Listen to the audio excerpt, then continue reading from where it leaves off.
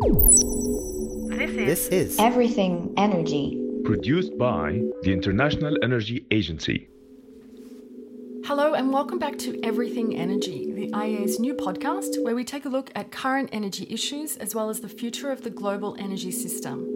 I'm Tanya Dahan. And I'm Jad Mawad. We taped this podcast episode last week, the day after we hosted a ministerial roundtable on Iraq, where we were very fortunate to be joined by Iraq Ministers of Finance, Electricity and Oil, as well as a senior advisor to the Prime Minister and a number of high-level officials and CEOs. In this episode, we talked to Ali Safar, the IEA's Middle East and Africa Program Manager, who will walk us through the main challenges facing Iraq as it seeks to reform its energy sector. Hi Ali, and welcome to the show. Thank you very much, Tanya.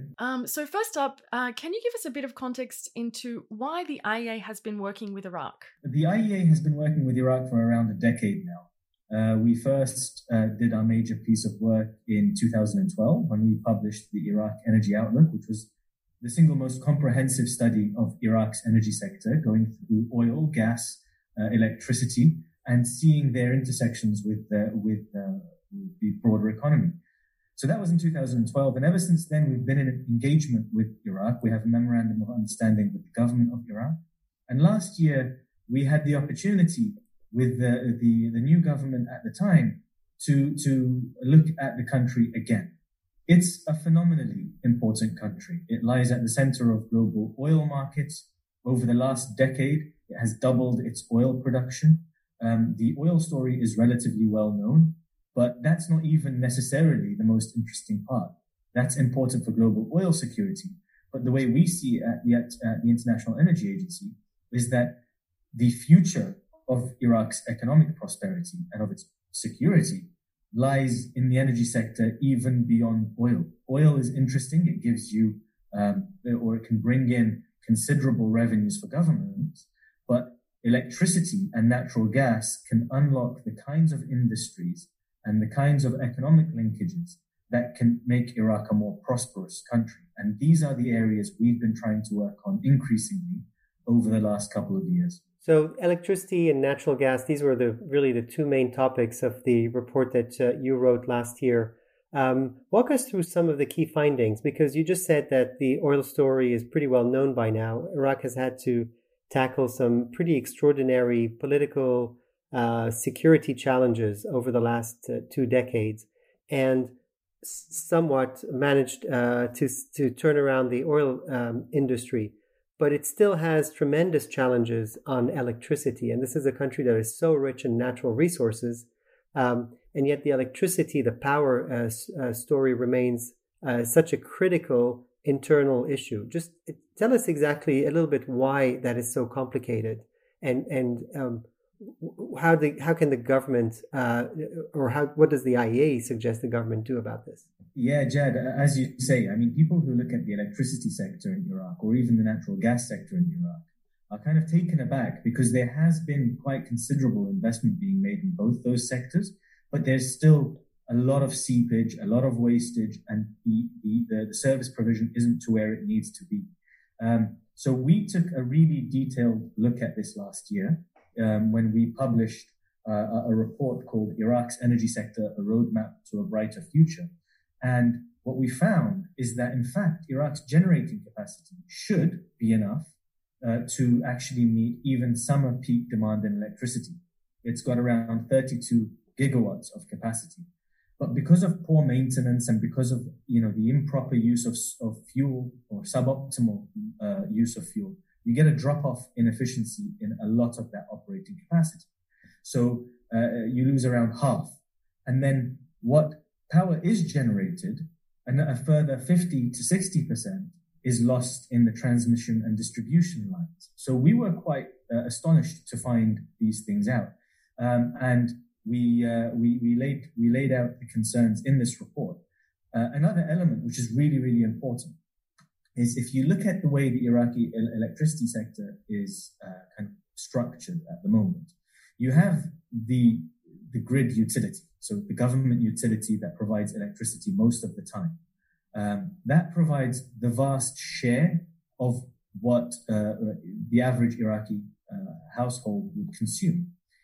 But then there are brownouts and there are blackouts. There are times when there's no electricity during the day, and a lot of households then have contracts with neighborhood generators. These are private neighborhood generators, often fueled by diesel, very polluting, very loud, very dirty, but very necessary as well, because they provide the additional electricity that can make the average Iraqi household a little bit more comfortable, especially in the summer months. When we did our questioning, and we basically sent out questionnaires to households in Baghdad, and found that some Baghdadi households were spending up to 25,000 Iraqi dinars per ampere.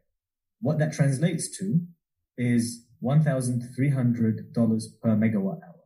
So it immediately became clear to us what the problem was. The flip side of that coin is that the grid scale utility, the utility that is providing most of the electricity, barely charges anything. It's subsidized at a rate of over 90%. And so a lot of the capital was being accrued by these neighborhood generators. And we wanted to look at the ways that the options Iraq has to basically break that cycle, because at the moment, the grid utility or the government utility is not taking in revenues. And because it's not taking in revenues, it can't make the necessary investments. And because it can't make the necessary investments, the service provision diminishes and gives a larger role to these private generators. So how can that be remedied? That was the key question from last year's work. To put it in another context, we estimated that in 2018, these private neighborhood generators captured around $4 billion in revenue. That same year, the capital expenditure budget for the Ministry of Electricity was $2.5 billion. So how do you transfer that capital away from the neighborhood generators towards the state utility so that they can provide secure, reliable, and affordable electricity for Iraqis?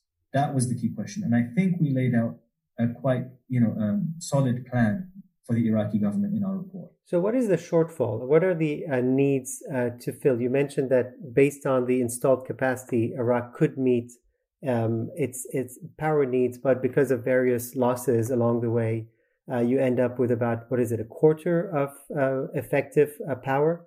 So is that about the shortfall? And so what are the investment needs? What are the investment needs that the government needs to put in to remedy that? We looked at the various options available to Iraq. We broke it into kind of immediate service provision, the kinds of investments that would provide immediate returns. We broke it up also into medium and longer term issues. So the immediate things that Iraq could do is things as simple as cooling down power plants. When power plants become excessively hot, they lose efficiency, they provide less electricity. We provided some details on what could be done on the distribution network, which is where most of the losses are made.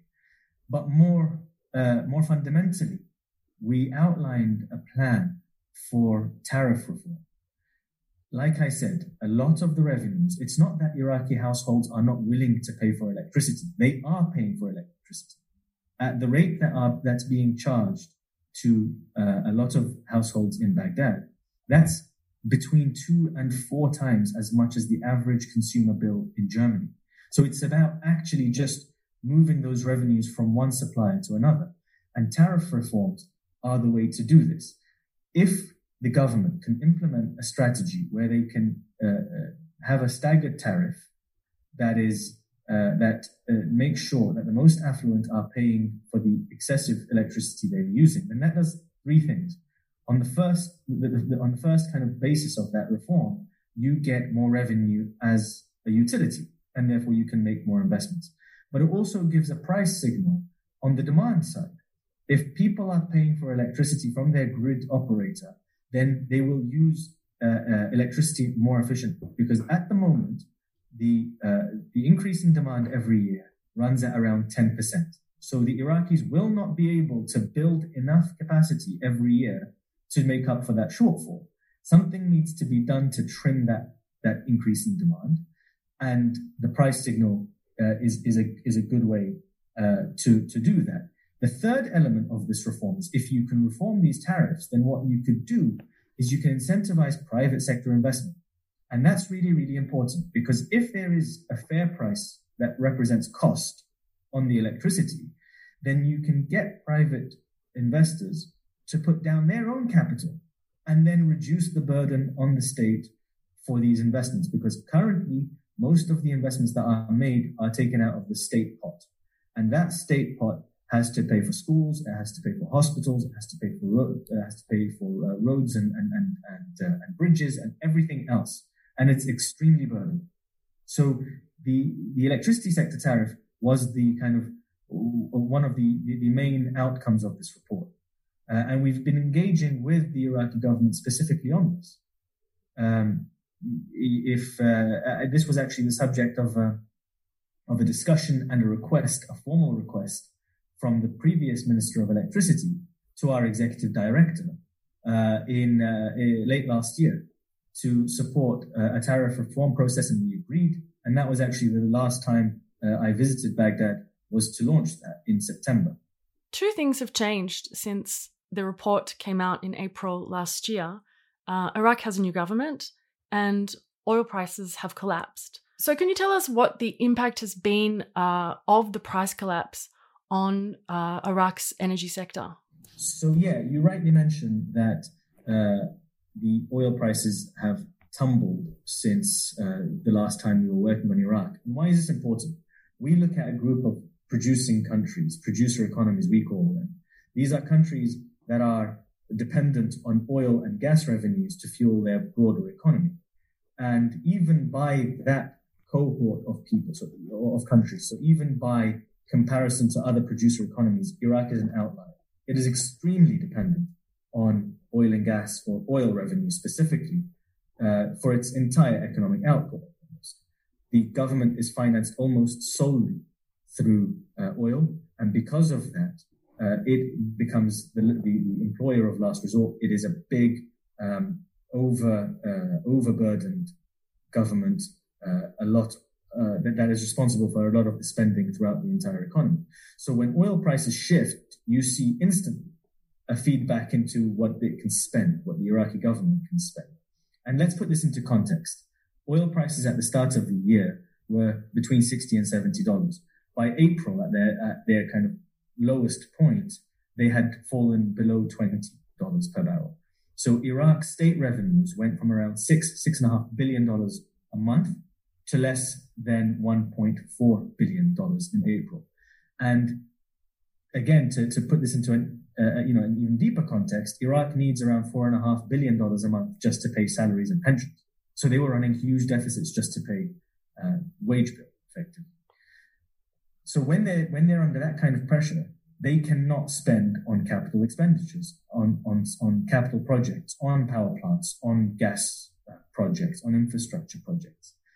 And so we see kind of a stagnation in these projects being awarded and carrying on. So in one estimate that we've already published, around 7,000 megawatts of capacity additions are at risk because of the fact that Iraq doesn't have a capital expenditure budget. So this has really, really changed the outlook for Iraq. As you mentioned, the second element of significant change since the start of the year has been the fact that the new Iraqi government has come into place, and they came into governance at the same time that oil prices had fallen, and are looking with fresh eyes at this issue of oil dependence. So there's been a huge shift now towards looking at structural reforms that would make Iraq's economy less dependent on oil revenues and more resilient to future price changes. And this is, again, where we really believe that the International Energy Agency has a key role to play and a strong voice that can support the Iraqi government in its initiatives. Because the kinds of things that the Iraqi government is talking about in its economic reform package will necessarily need industrial growth that is non-oil industrial growth, and it will need in our opinion, a very stable electricity supply. If you can get stable, secure, and affordable electricity, that can enable the industries to proliferate in the first place. But also, if you go upstream of that, there's also the story that of natural gas. Iraq currently flares a lot of natural gas, around 18 billion cubic meters per year. And if it were to find a way to capture this, put it towards electricity to enable those industries, but also to use gas to power or to as a feedstock for other industries, we believe that can create a lot of value for the Iraqi government. So, in fact, this is one of the key topics that the IEA has been talking about in general for oil and gas dependent economies. And I think you were also involved in a report not too long ago about diversifying the economies of major producing economies. So this was a warning that had come at a time when prices were high, and today, unfortunately, prices are low and the clock is ticking. In fact, I think the Iraqi deputy prime minister called his agenda an agenda of radical reform. And in our conference yesterday, I believe he also said that the window of opportunity is closing and closing rapidly.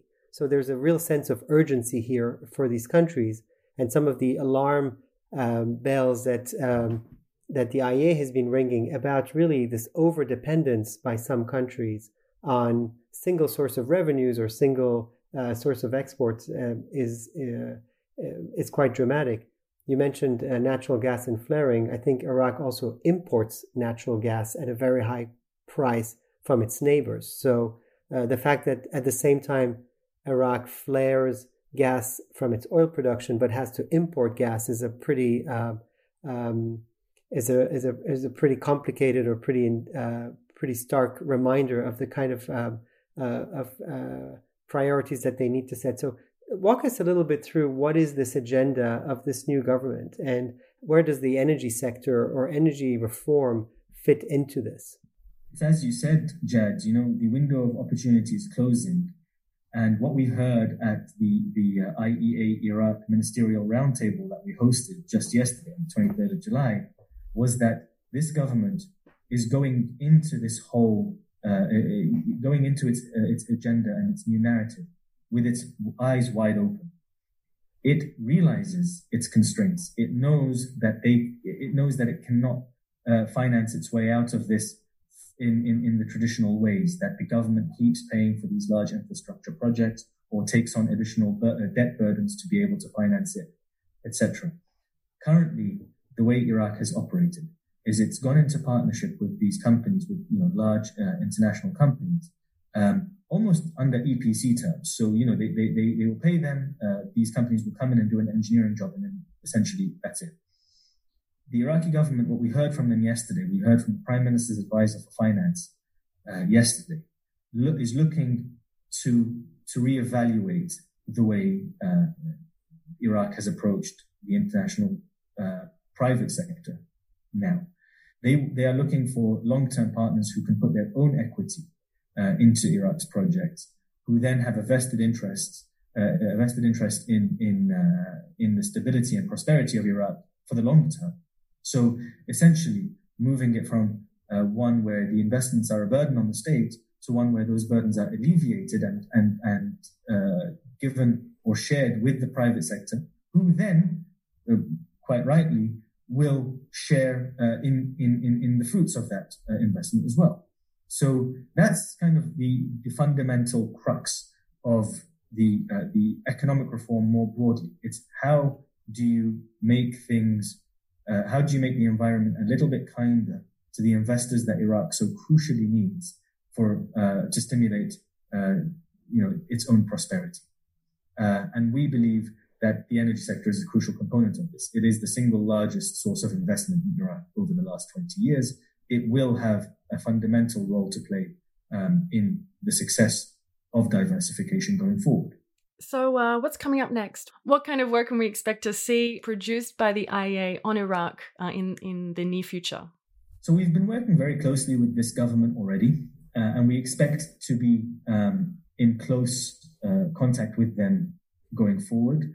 One area that we would like to do more work on to explore in more detail is this issue of natural gas. we see it as an area of particular interest, an area of particular waste, in fact.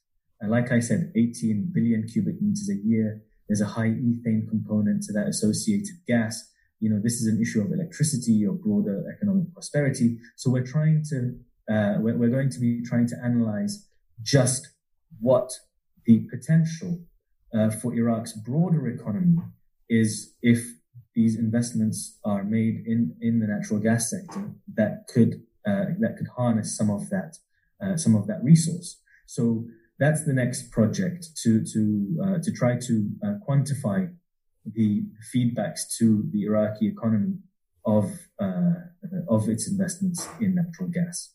But obviously, we will remain in close contact with the Iraqi government at the highest levels for a whole range of issues, and also remain receptive to any requests they may have regarding IEA support beyond the gas sector, going into electricity or otherwise. I mean, there's a lot of work to be done. There's a lot of potential, whether you're talking about oil, gas, electricity. So two other areas that I would like to personally work on and harness the unique expertise of the IEA on are renewables, an area that Iraq has incredible potential in, and energy efficiency. Let's not forget, this is a country that's coming out of quite significant conflict. Whole urban areas are going to have to be rebuilt, and studies in Iraq have shown that just thermal insulation in buildings can reduce the energy consumption in those buildings by up to 90%. So, I think that there's work to be done there. I think the IEA is a very natural partner to do that. And I'm looking forward to engaging at all levels with Iraq to do this work. That's excellent. Thank you very much, Ali, for sharing your thoughts on this very, very interesting topic and a story for Iraq and Iraq's reforms and the place of its energy sector. Just a reminder to all our listeners that your reports, the report from last year, the report on producer economies, all of these reports are available on our website to download for free. And we will be looking forward to more of your analysis, Ali, on the IEA website. So thank you again for your time in joining us today. Thank you, Ali. Thank you for having me.